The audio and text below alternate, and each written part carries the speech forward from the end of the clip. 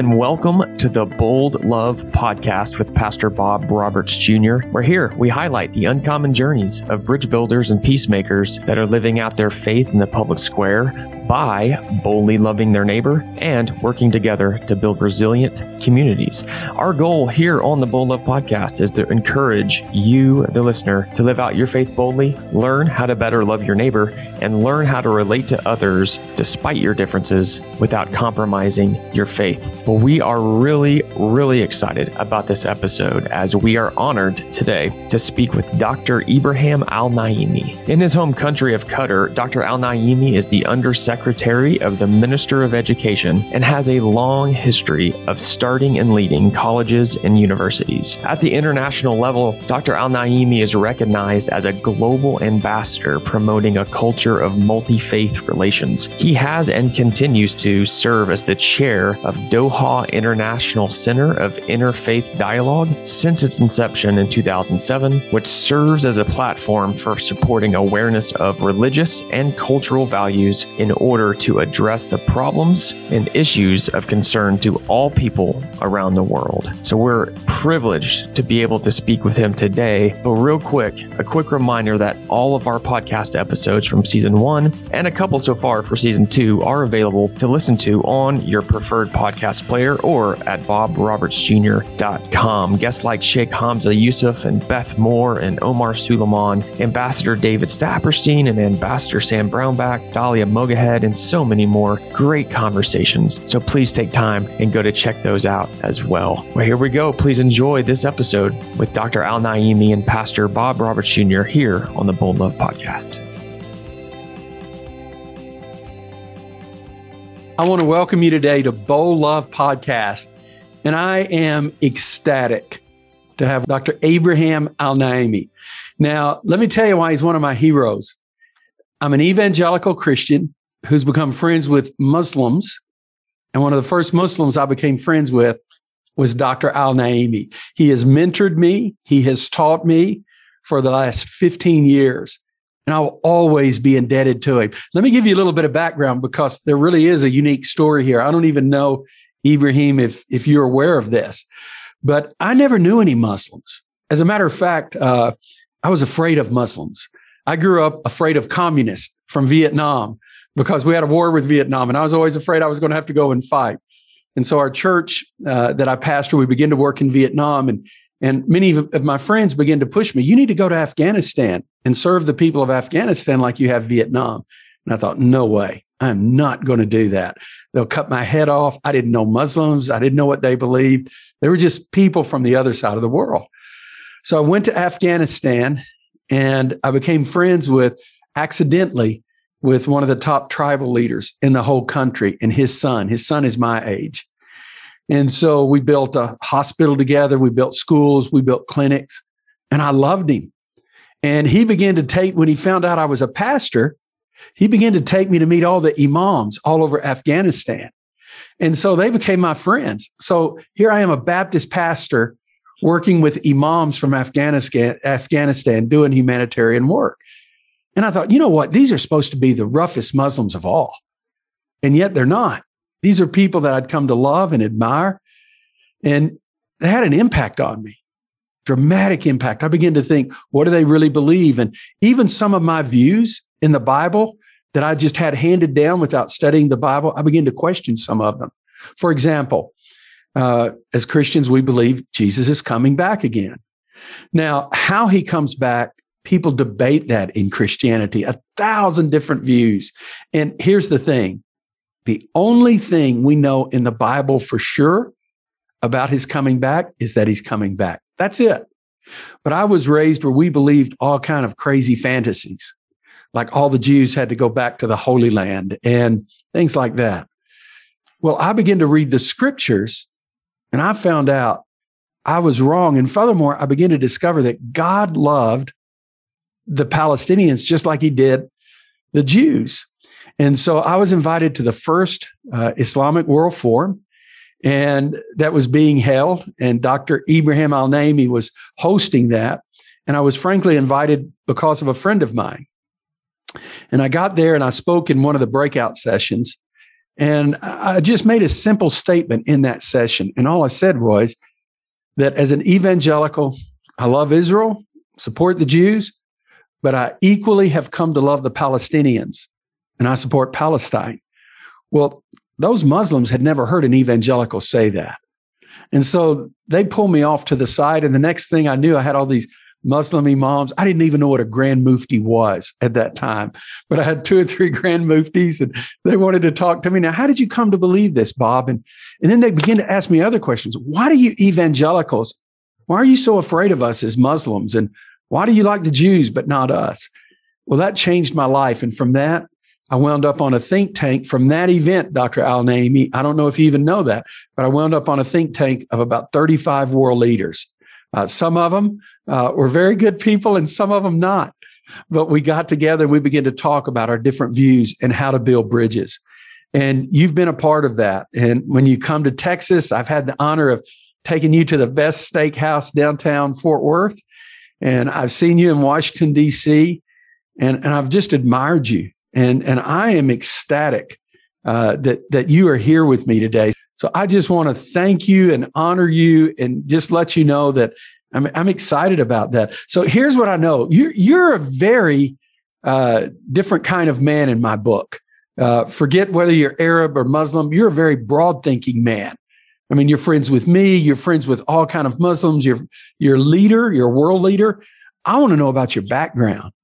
How did you become this way? Were you raised this way as a little child, or I'm just curious. First of all, thank you, Pastor Bob, for inviting me to your podcast, and I'm glad really to share this few minutes with you in this podcast. And I hope I can add little thing to the audience of yours. I know there are so many admirers of you and your work worldwide, and I'm one of them.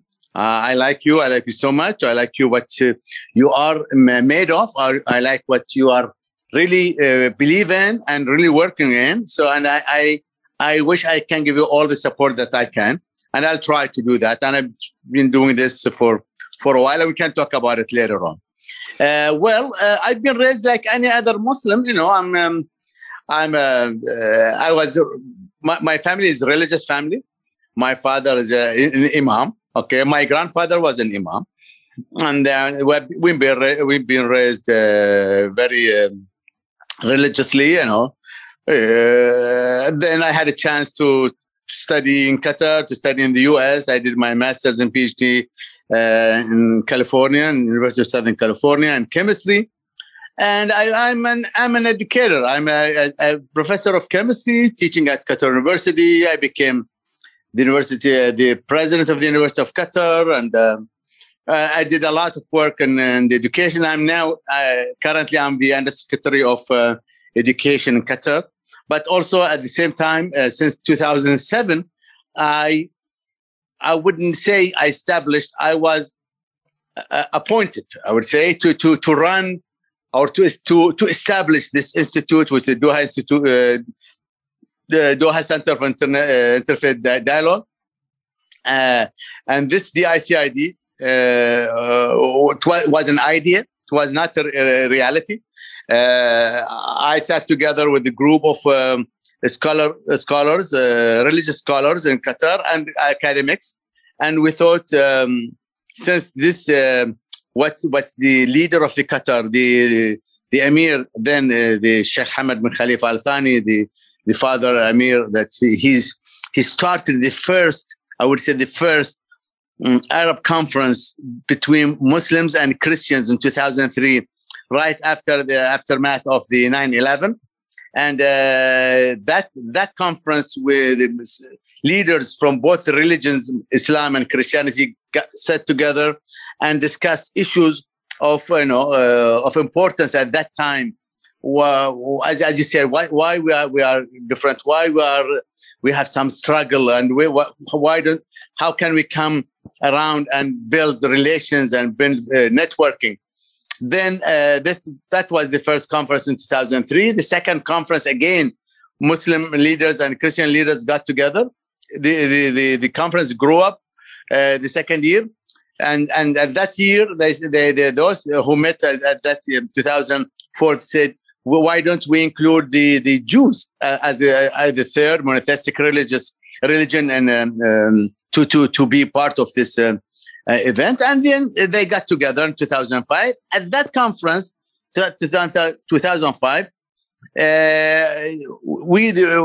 whoever was then at that time, said we should have a legitimate entity. So the center, the Doha International Center for Interfaith Dialogue, is the right entity. So we established it at that time, and from there, I was in charge of that. I'm the chairman of that board, and I'm still the chairman of that board. And we've been running the interfaith conferences since then. So I think my background as a normal, natural Qatari Muslim Arab person, really we have nothing against any religion.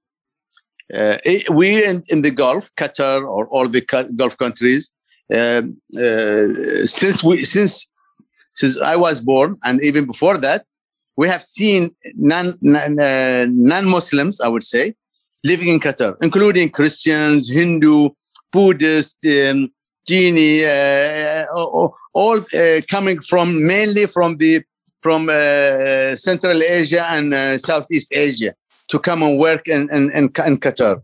And so we have never had really any bridges, nothing against them, against these people or their religions. So I think I represent all the Qatari people, all the Gulf people, that we are welcoming the other religions with no discrimination against them. I'm curious, your father and your grandfather were imams. Did they get upset with you when you didn't become an imam? No, I think what they want me to do is to be a real Muslim, a good Muslim.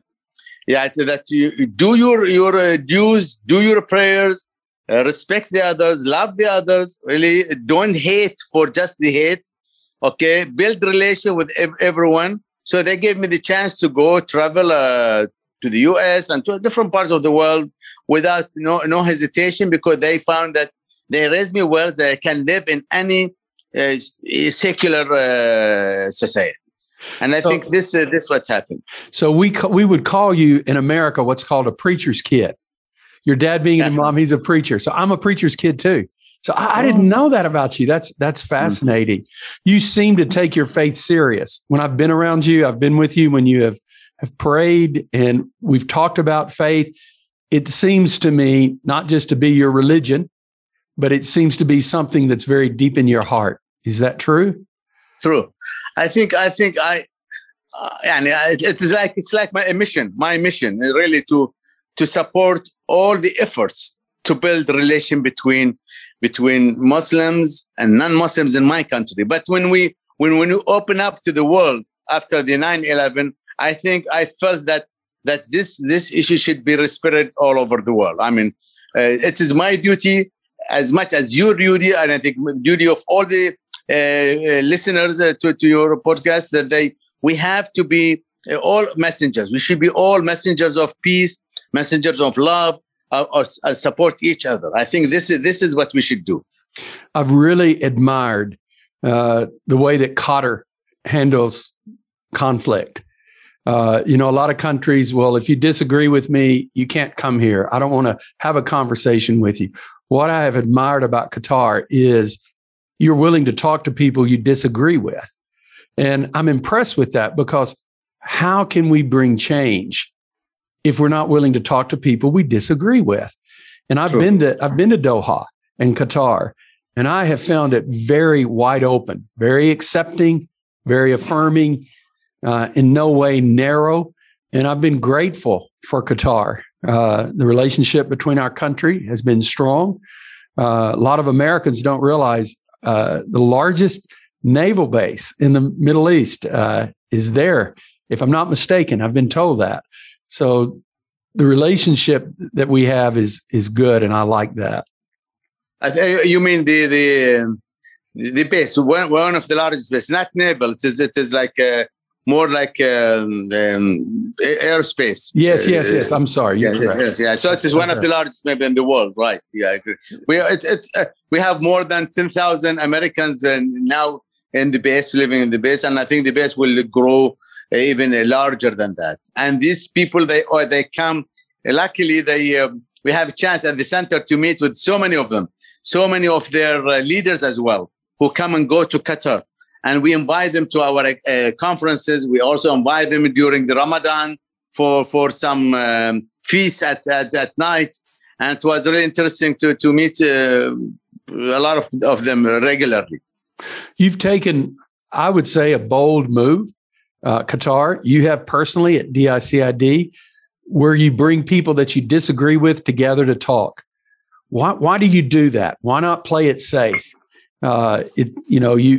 Some people get upset when you do that, but I've been very impressed that you're willing to talk to people you disagree. What makes you that way? What makes Qatar like that? Why did it take that unique path?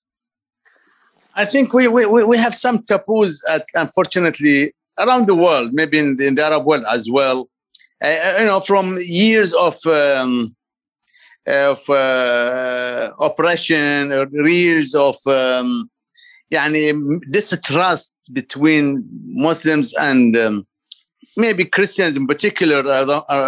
It made a lot of countries, a lot of people very hesitant to open up to the others. I think Qatar doesn't have that issue in our minds. We don't have this issue in our minds. In fact, we are open to all our enemies, if there are enemies. I don't think we have any enemies. We have some issues with our neighbors, but it's not really. We don't consider them enemies.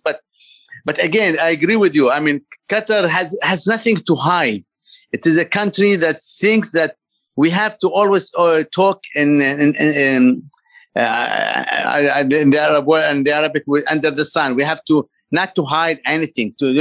Just speak up your mind. I'll speak up my mind, and then we can come up with a resolution, if you wish to call it, or a compromise, an answer, whatever. But we should not hide our feelings, our impression about you. So all my work with you, all my relations with you, built on distrust. This is not the way Qatar works. So this, I believe, therefore, Qatar tried and successfully did supported the Lebanese dispute, and at certain time when it was there was like a civil war in the early 2000. The Darfur issue, it's been there for years to support the peace resolution, and Darfur. I think now currently the negotiation between the different parties in Afghanistan and the early agreement with Afghanistan and the U.S.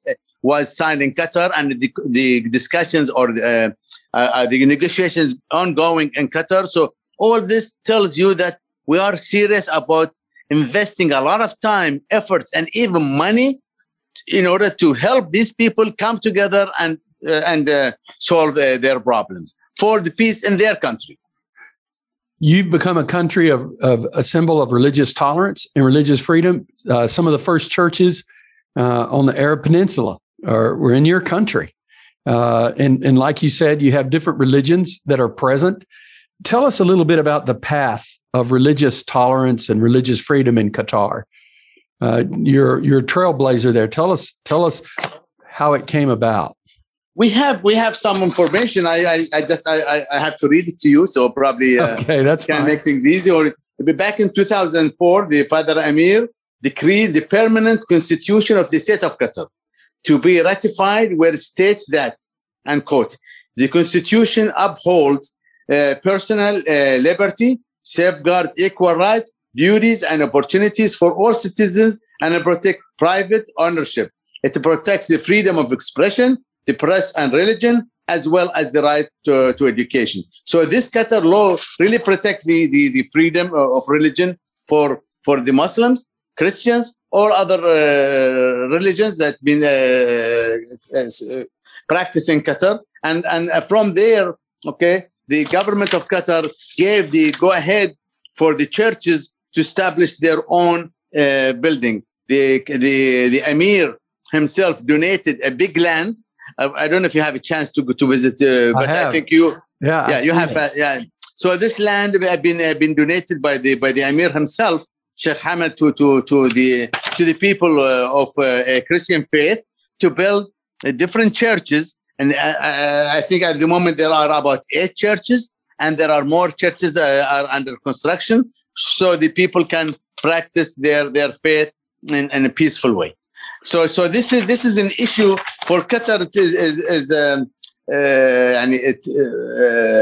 It is that essential to have this the worship places built and given the right to citizens as well as expats to practice their religion in peace and with no harm from no one.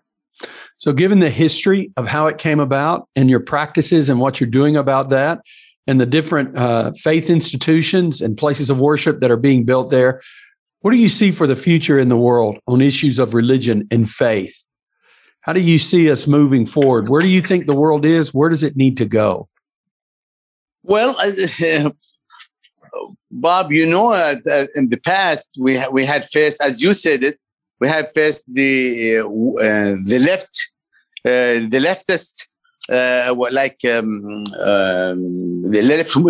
left movement was all over the world. Now we see a lot of people going to the right movement.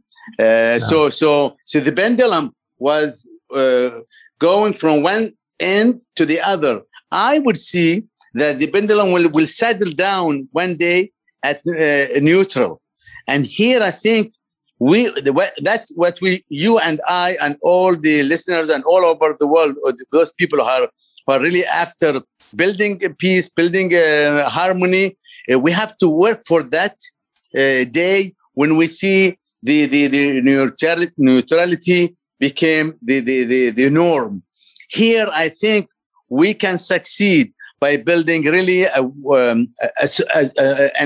would say a whole society, a global society where there is the left and the right are minimal, and the majority will be in the middle. Those people, and that's what Quran says. We Muslims, we are a middle people. We should be always a middle people. And I think we expect the people naturally to be at the middle, not to be leftist or rightist, just middle, where we can, if we work for that moment to all of us put hand in hand, I think we'll succeed to build a very peaceful society. I have a friend, Chris Seipel. He calls it the radical middle. And I think he's right. And I commend you for the concept of what you're looking at, working towards a middle ground where we can work together. I think if we don't do that, then we're constantly responding to the extremist and defining our world in that terms. I think it's sad what we see going on in the world. You're right. It's a strong move to the right. We see it in Hinduism. In my country, evangelicalism, we've seen it leading some that are involved in white supremacist groups. Who would have thought you would have had extremist Buddhists? But now we see parts of the world where actually, sadly, Buddhists are persecuting the minorities in their country. So I think it's a human condition. I think a lot of us had the idea, I know Christians did, we thought, we'll never be terrorists or persecute, and it's just not true. And I think all of us have to deal with that. Let me ask you a question. I've known you over the years, and you've invited me to your events. I've spoke at them. I've enjoyed them. I've always been honored and grateful. But a lot of people don't realize the very first time we brought Muslims and Christians together from around the world was in Qatar. Imam Majid and I were at an event that an NGO and the State Department from the U.S. sponsored, where there were some, let's say, extremist religious leaders from Pakistan, and not all extremists, but some. And there were Catholic priests and evangelicals. And so we did a big event in Kathmandu, and Majid and I came up with the idea, we need to do a retreat. And so we started in America because Americans are concerned how Christians are treated in Pakistan. Pakistan are concerned how Muslims are treated in America. So we did our first one at a cowboy ranch right outside of Dallas, Texas. So 12 pastors, 12 imams from 12 cities. And I had to beg and plead to get the pastors there. I mean, they were saying, Bob, why are we going to have a retreat with Muslims? I mean, we don't even know Muslims, let alone imams. But in the first day, Ibrahim, they were afraid of one another. They just looked at one another. They were very quiet, but we teamed them up. By the third day, they were laughing. They were having fun together. And then we wanted to do it somewhere in the Middle East. And I think it was Majid reached out to you. And you graciously said, come to Qatar. I mean, I was blown away. You flew in the imams and the pastors and the priests from Pakistan, and we did the same retreat. And then you also brought in the American pastors and imams. And we wound up meeting and we talked about how we would stand up for one another.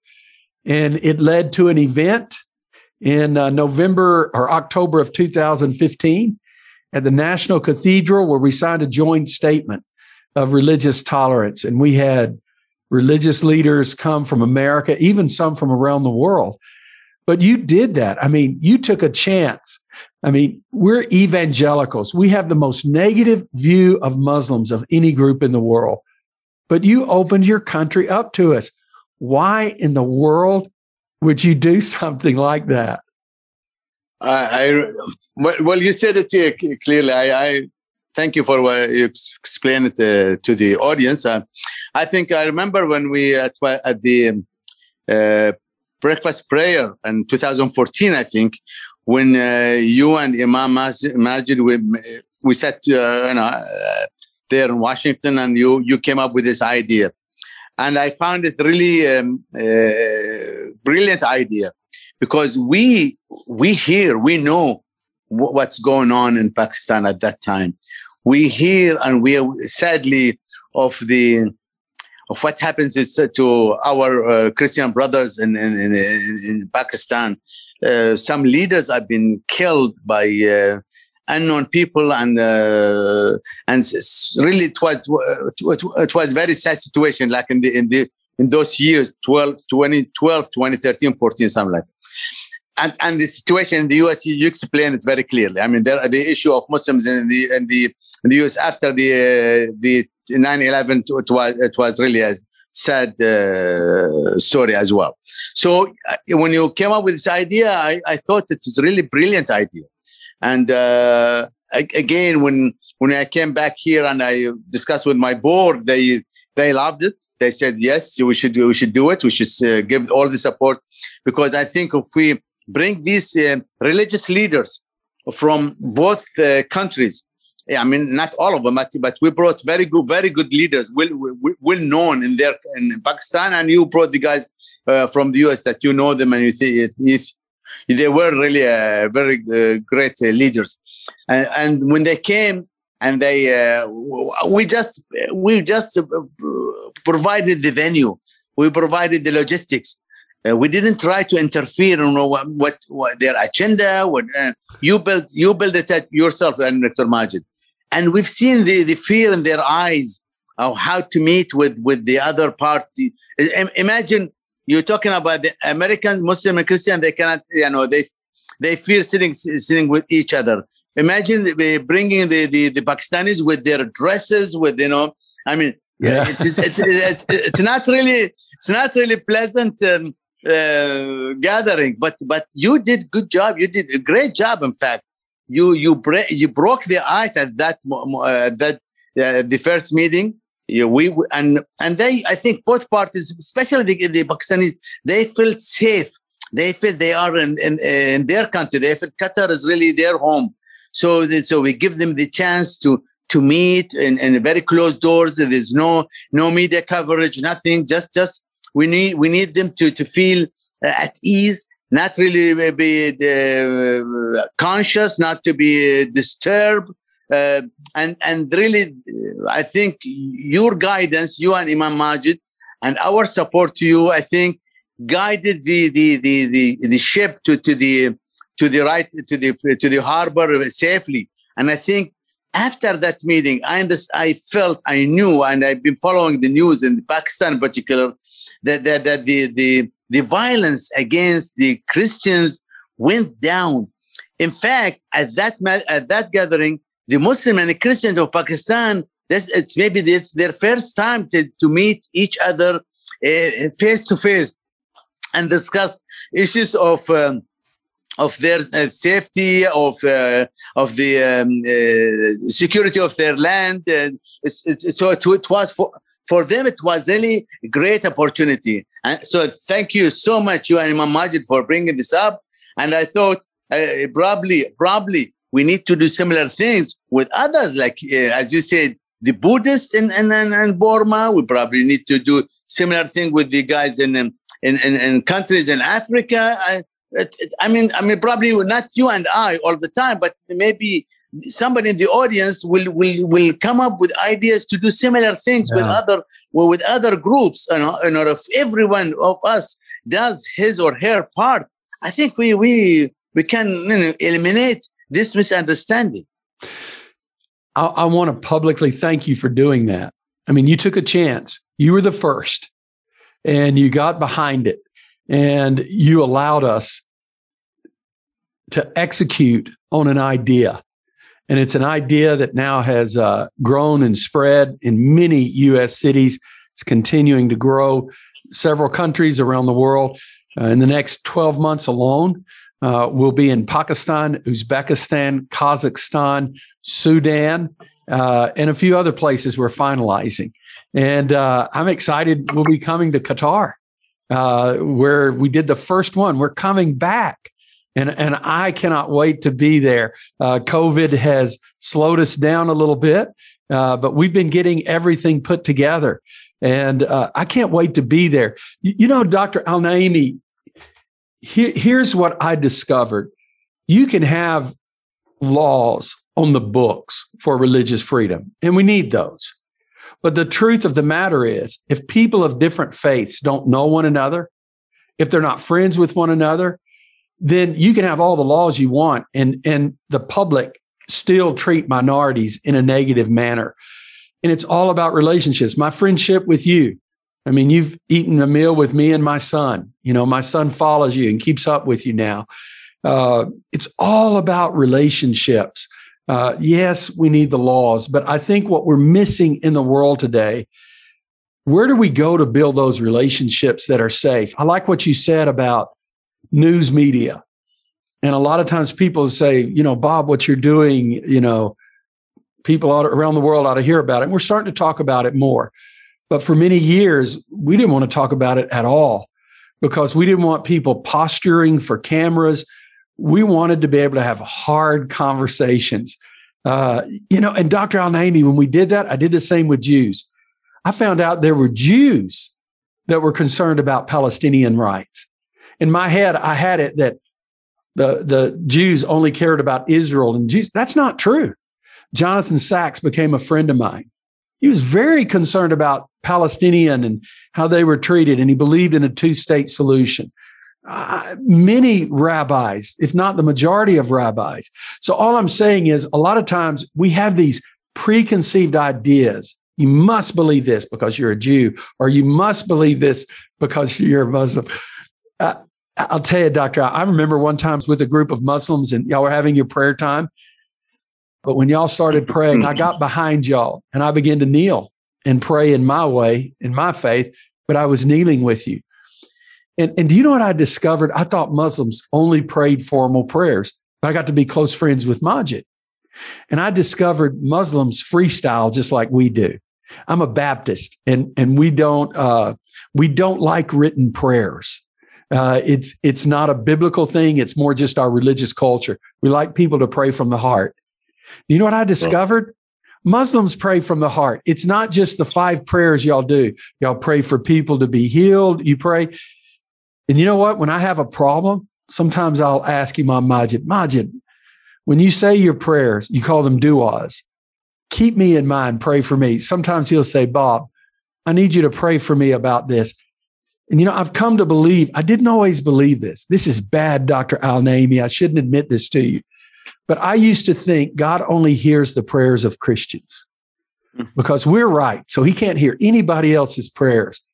Well, that's just foolishness. Yeah. If God is everywhere and he's omniscient, he hears all of our prayers. And then I began to read the New Testament where there were many people who didn't follow Jesus, but he healed them. He loved them. He fed them. He cared for them. I just think there's something about a relationship. We experience things that we're not going to experience any other way. I'll tell you this one story, and then I want to ask you a couple of other questions. Believe it or not, we would call them Bible studies, but I'm in a Quran study with Imam Majid, and there's 30 or 40 people. I'm a part of it. I'm the only Christian, and there's a Jew. So there's me and this one Jew from Harvard. And I've learned a lot from reading the Quran, and there's this one surah that I love. And here's what it says. I don't know the Arabic, but it says, when you kneel to pray, don't kneel to pray just looking to God. When you kneel to pray, realize there are other people around you also kneeling to pray. In other words, it's saying when you're asking God for an issue, other people also hurt. So don't just pray to God, oh, God, help me, but God, help us. We're all in this life together. I wouldn't know any of that if I wasn't friends with Imam Majid. And so I don't know, the relationships to me, my relationship with you will never change. And to me, that's what matters. And I've got friends that are in countries that a lot of people say, oh, that's a bad country. Well, I'm sorry. I'm still friends with people in those countries. And I'm not going to stop being their friends because I may disagree with their government. So in the next few months, we're going to have people from the Middle East gather in Qatar for an event that we're putting together. The idea is from religious freedom to religious responsibility. And we're going to meet and we're going to have pastors and imams from Qatar, and we're bringing pastors, imams, and rabbis from the States. And we're going to do the retreat again, and we'll come back and do that in other cities here in the U.S. We'll be having people from different countries coming. We'll have clerics. We'll also have government leaders. We'll have legal scholars, and there's going to be a conference going on rule of law and what that looks like. And a friend of ours, Greg Mitchell, who does the international roundtables, will be coming and introducing that. So we'll do it with Qatar, but we'll also do it with about 10 nations present to continue to try to spread it out around the world. And I am incredibly grateful for your desire and passion for this and your willingness to do this. And the way that came about is I was speaking at a friend of mine in Washington, D.C., a Muslim named Ray Mahmoud. And there were some people from Qatar who heard about that and being a religious project, and they approached me about it. And we both knew you. And I said, if there's any way we could do it with him. So I was ecstatic when they said, okay, Bob, are you willing to do that with Dr. Al-Naimi? I said, well, yes, he's the man who started it all. So what are your dreams? What is your vision? What do you hope to see us accomplish? Well, for Qatar, for example, we are now planning or working to host the 2022 World Cup. And this is a big event for my country. Small country to host this big event. It's something amazing. So we here in Qatar, we wish that, this opportunity or this event, when it comes, will be all ready to welcome all these people come from all over the world with their background, with their ethnicities, with their beliefs, their religions, to come and enjoy their stay here and really feel how Qatar is a place people can come and enjoy their stay here in Qatar. So this is one thing we are working on it. It's not in our dreams. It's reality. We're doing programs, training for our kids, for our teachers in schools and colleges to prepare, and also for the volunteers to prepare for our people in order to receive these guests and really give them a big welcome and tell them that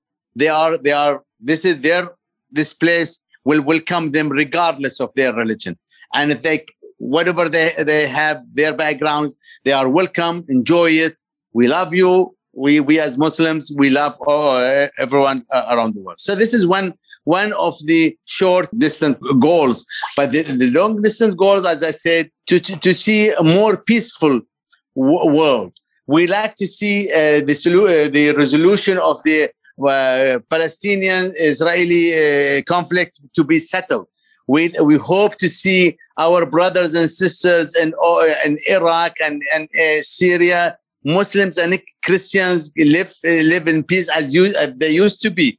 We'd like to see, or we hope to see the people in Yemen living happily, and we see the Jews minority there really continue to prosper, to add to the value that they used to give in Yemen. I hope we pray this is what we try to do. We can talk about the whole world to be in similar basis. Disagreements or all this between people, regardless of their background, it really doesn't help. Our God brought human or mankind to worship and to work and to love each other and to support each other. This is the purpose of of the mankind on earth. So are we doing that? Are we fulfilling this role, or we are going astray? We are doing something against what our Lord had brought us to this land to do. I mean, that is fantastic. I love that. So if we can reach out to that, or get closer to what we are supposed to be doing in this life, I think this is a great achievement. But if you look at me now, I look at the whole world before 9/11 and after 9/11. Now I think we open up the world. We talk frankly to each other. We support each other. I mean, I know now if there is a Muslim, if a Muslim has a difficult time in any place in the U.S., he or she will get a lot of support from his brothers, Muslims, Christians, and Jews, or even non-believers, because I think this had changed the chemistry of the relation between people had changed. If something happened to a Christian in this part of the world, we all feel bad. If those guys in Iraq, the Yazidis got killed and tortured, okay, they are from different regions, but we felt so bad. As a country and as people. So, and same thing if something happened to any Muslim or a Christian or Jew, and all over the world, I think he or she is a human being. Yeah. We should respect and dignify the soul of this person. So I think this is the role that we all had to take. I love it. And I didn't even think about the World Cup, but if you need me to be there to help, I'm going to volunteer the whole time. You're welcome. So I'll be an American volunteer for you, but I got to bring my son. He's going to want to see that. So let me, this has been incredible. Let me ask you just some fun questions if I could. You've been to America several times. What's your favorite city? My city is LA. I lived there for 6 years and studied there, and I love to go back there all the time. But America, the US is a beautiful country. It has all, it is a country, it's the whole world there. You have every corner in the US is different. It has its own taste. The people are excellent. We love the American people. In general, they are very friendly, and you don't see this the American humane in the other countries. I mean, the Americans are so open, so lovable, I love these people. I love this country, and been there, and it was part of my life for some time, and it's part of my. I think I was made up of of combination of things. Among them, these few years I spent in the U.S. It shaped up my thoughts, shaped up my thinking, and I'm glad that I made it into the U.S. Really, I will never regret that. All right, now this is a hard question. I want you to think carefully before you answer. Do you like hamburgers? Love it. I love it. Do you really? Especially What's your favorite? Homemade one. The homemade ones. I'm not talking about the fast food one. I don't want to call names, but I love the steaks, the Texan steaks. It's really beautiful. They're the best. Delicious, Dr. Al-Naimi. I know. And baseball. Have you ever been to a baseball game? Yeah. Did you like it? Be honest. Did you like it? Yeah, I like to go to watch the World Series. I mean, not the regular games that are a little bit boring, but the World Series when the Dodgers are playing, I love to go there, and I did go. All right, last question. What would you say to Americans you want them to know about Qatar? What would you say if there's one thing you could say to Americans that are listening to this? Here's what I want you to know about Qatar and me and us and Muslims. Here's what you should know about it. What would it be? I would say the same thing you mentioned earlier in your talk and your podcast, that you shouldn't be afraid of coming.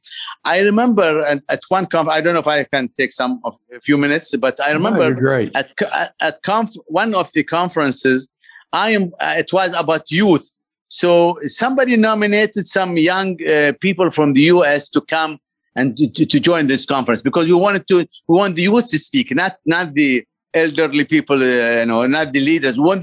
So one of the young guys I invited is a Jew from New York, okay, and he one of the universities, good universities, and he's doing interfaith. And so when he came to the country, to Qatar, I met him at the hotel. He just arrived at the airport and he was shaking. You imagine a young guy in front of you and he's shaking, scared. And I sat with him on the side. I tell me, what's the problem? Are you sick or something? I said, no. But many people in the U.S. told me, these guys will kill you. My parents, they didn't want me to come here. They said these Muslims are, they hate you. They will kill you. And I'm afraid. I'm really afraid. And I don't know if I made the right decision or not. I told him, listen, you are in this hotel. If you can stay here all the time, you don't have to leave. And the hotel has security and everything. And enjoy it. This is my phone number. Call me anytime, day and night. Don't worry. He came for the conference, okay? And after tomorrow, and I'm going to meet you and let's discuss it. If you wish to go out, I can take you by myself. I said, okay. The following day, he attended the conference, and he was a bit relaxed, and the day after, and then he started to go out with guys. He used to go to stay out of the hotel, visiting a lot of people, and having meals, Qatari meals, and everything. And the last day he has to leave, he told me, I don't want to leave. I want to stay here forever. I told him, this is so this is an example. Qatar represents the whole Arab world. We are part of this world. This world is well known for its hospitality. The Arabs are very hospitable people. We love Muslims and Arabs. We love our guests. We care about them. We protect them even. So this is part of our religion. It's about culture. Now, what happened these few years of turbulence in these countries doesn't mean the people are bad. It means that there is something wrong going on. We don't want to go talk about politics here, but But the people in the Arab world, the Muslims and Arabs are very fine, very nice, very friendly, honest people. The real Muslims are honest. They don't lie. They don't. They are always. They love like the Christian. They love to them to the others as much as they love things to them. So we care about the other. We love them. We respect them. And I think you and maybe many people from the audience been in this part of the world, and really I think they enjoyed it. Qatar welcome everyone. Everyone come from the US, come from you, Pastor Bob. He's welcome. He can call me. We can arrange for him to have a good stay in my country. And we just can't wait to see you in person in Doha in a couple of months, I think. We're looking forward to it. So from your tradition, assalamu alaikum. From mine, God bless you, my friend. This has been a blast. Thank you very much. Alaikum assalam. Thank you. God bless you too. And everyone, say hi to your son or your family. I will. Thank you so much for joining us on this storytelling journey with Pastor Bob. If you enjoyed this episode and found it helpful or intriguing, we would love for you to give us a review and subscribe to the podcast on your favorite podcast platform. Doing this will help others find their way to this podcast, and it will be very helpful and be a part of spreading the message of bridge building and peacemaking. So please do so if you liked this episode. For full show notes, links, details of the episode, you can always go to bobrobertsjr.com and find those there. So we appreciate you joining us on another episode of the Bold Love Podcast, where we want to encourage you to live out your faith boldly, how to better love your neighbor, and learn how to relate to others despite your differences without compromising your faith. We'll see you next time.